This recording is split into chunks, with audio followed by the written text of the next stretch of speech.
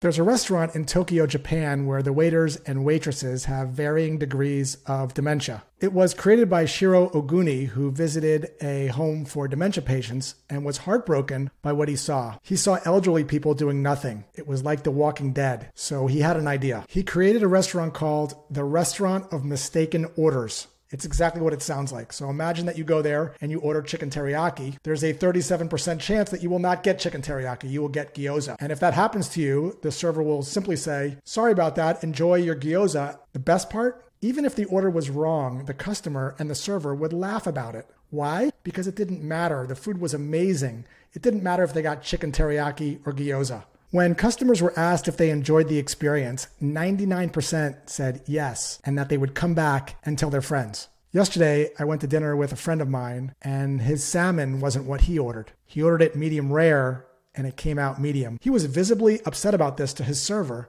and had her take it back to the kitchen and make him a new one. My friend getting angry and upset that his salmon was slightly overcooked contrasted with the people that had memory loss got me thinking about all the energy we spend on things that just don't matter. Paying for salmon that's slightly overcooked is small potatoes compared to what really matters. Right now, today, there are millions of people that would consider their prayers answered to have medium salmon served to them. Watching people with dementia get orders wrong and laughing about it is a good reminder to not burn any calories on things that aren't important. Eat your salmon, even if it turns out to be sea bass.